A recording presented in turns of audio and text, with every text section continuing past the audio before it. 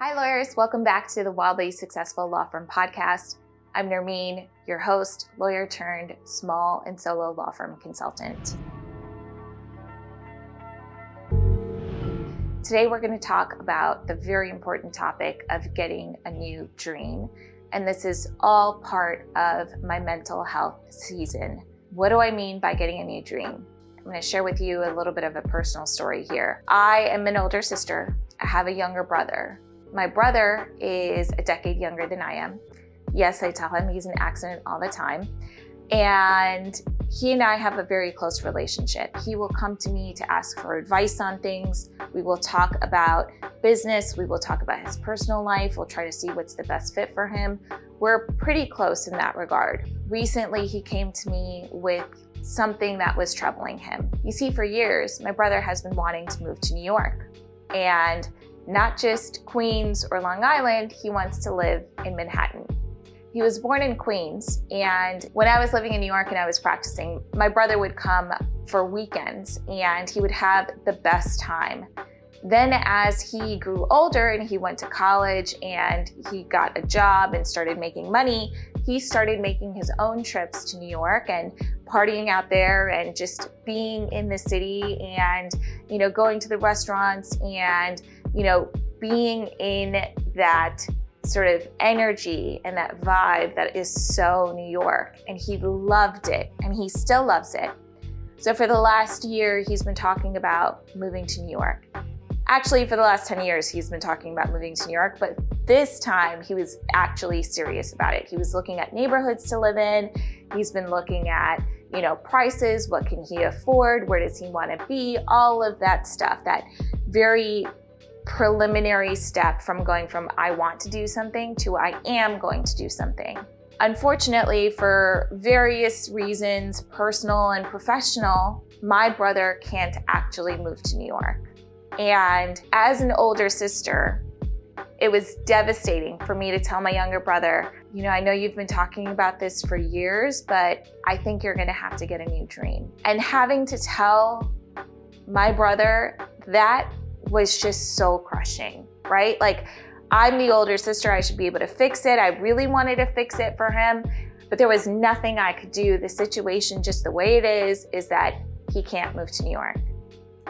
And I did try to sell him on the idea that, hey, maybe the goal is not to, rent a place in New York, but maybe the goal is to buy a place.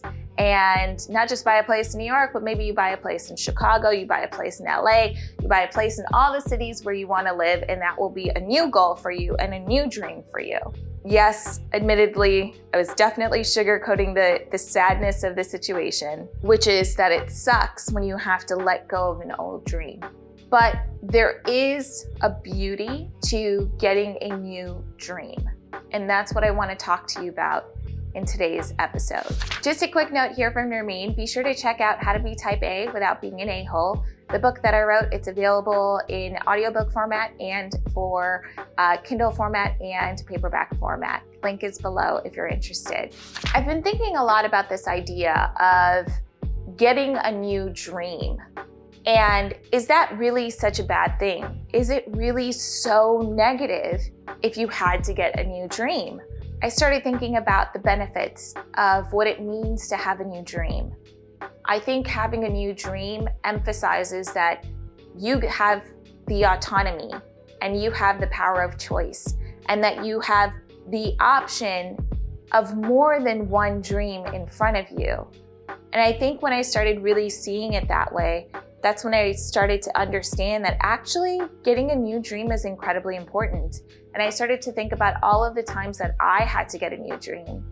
So when I went to law school with the intention of, I want to be a law firm partner. I wanted to be in New York City. I wanted to be at a big firm. I wanted to make partner. And then once I made partner, I wanted to set up my own boutique M&A practice. That was the goal that I went to law school for. That's what I wanted to do. I had a concentration in financial transactions when I was in law school. And I, did a whole bunch of programs in New York City connected to the finance world there so that I could actually have that job when I graduated. I started law school in 2007, a year right before the economy collapsed. No one thought that the economy was going to collapse. Everything was going up and wonderful and amazing. And then the economy collapsed in 2008. In 2009, my summer associate year, they were literally completely eliminating summer associate programs from all of the big law firms, or they were only accepting like 9 or 10 summer associates, where the year before their summer associate class was 80, 70, 50, right? It was all incredibly scary. And I started to realize that this dream that I had of wanting to be a partner on Wall Street was starting to look a little hazy, like it wasn't actually going to happen.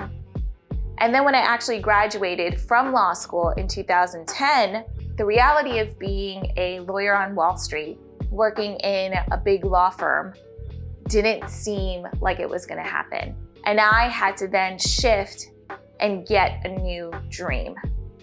And I am so glad. I literally probably say thank you and am grateful for that dream not coming true at least a few times every month, because I cannot imagine what my life would have been like if I went down the road of being a lawyer in a big law firm and not having any autonomy or control and just being one associate of many. I am so thankful that things turned out the way that they did, because I would have been absolutely miserable.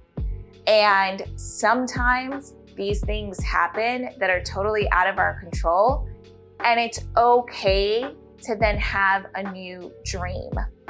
It's actually incredibly healthy to get new dreams, because who we are as people changes, right? I went to law school wanting to be a partner in a law firm. And guess what? That dream changed. Now the thing I'm doing today is even better than what that dream was, because this dream right now gives me autonomy and freedom to take a week off from my business and be here and just podcast and create YouTube videos all week. There's so much freedom in that new dream. So I want you to stop and ask yourself, are you living an old dream? Are you giving yourself permission to have new dreams?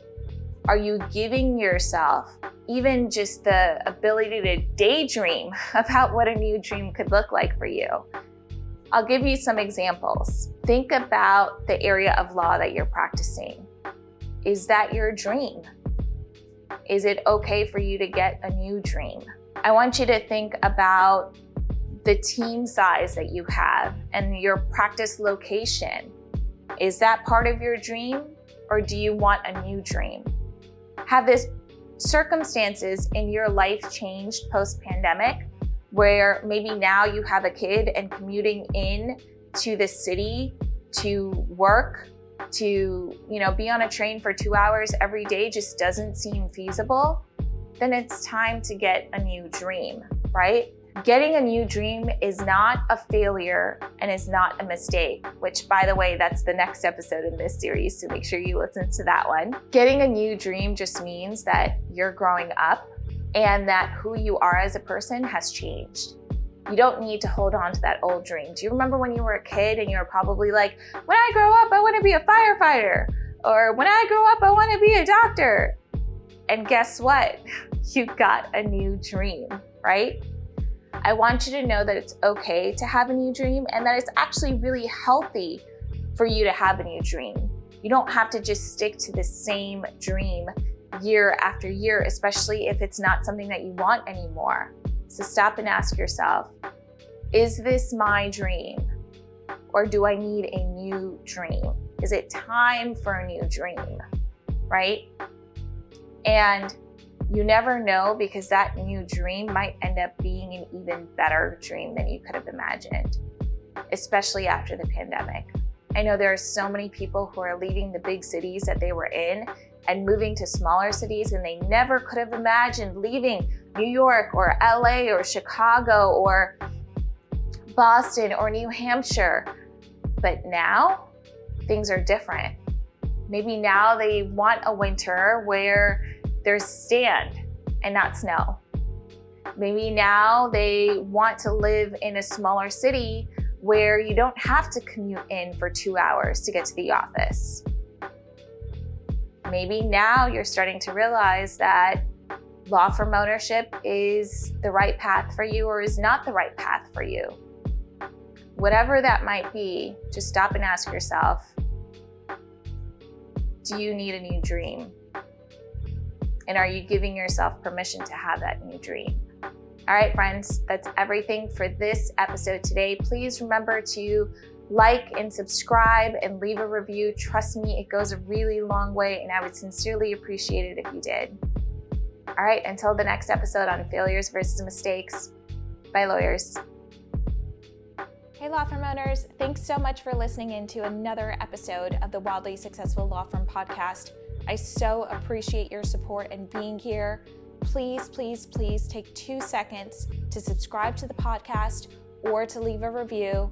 And don't forget to sign up for our newsletter, because I do send a lot of specials and offers and just cool things via email once every week.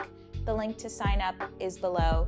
Thank you so much again for supporting me. I am here to help you grow your wildly successful law firm. Thank you.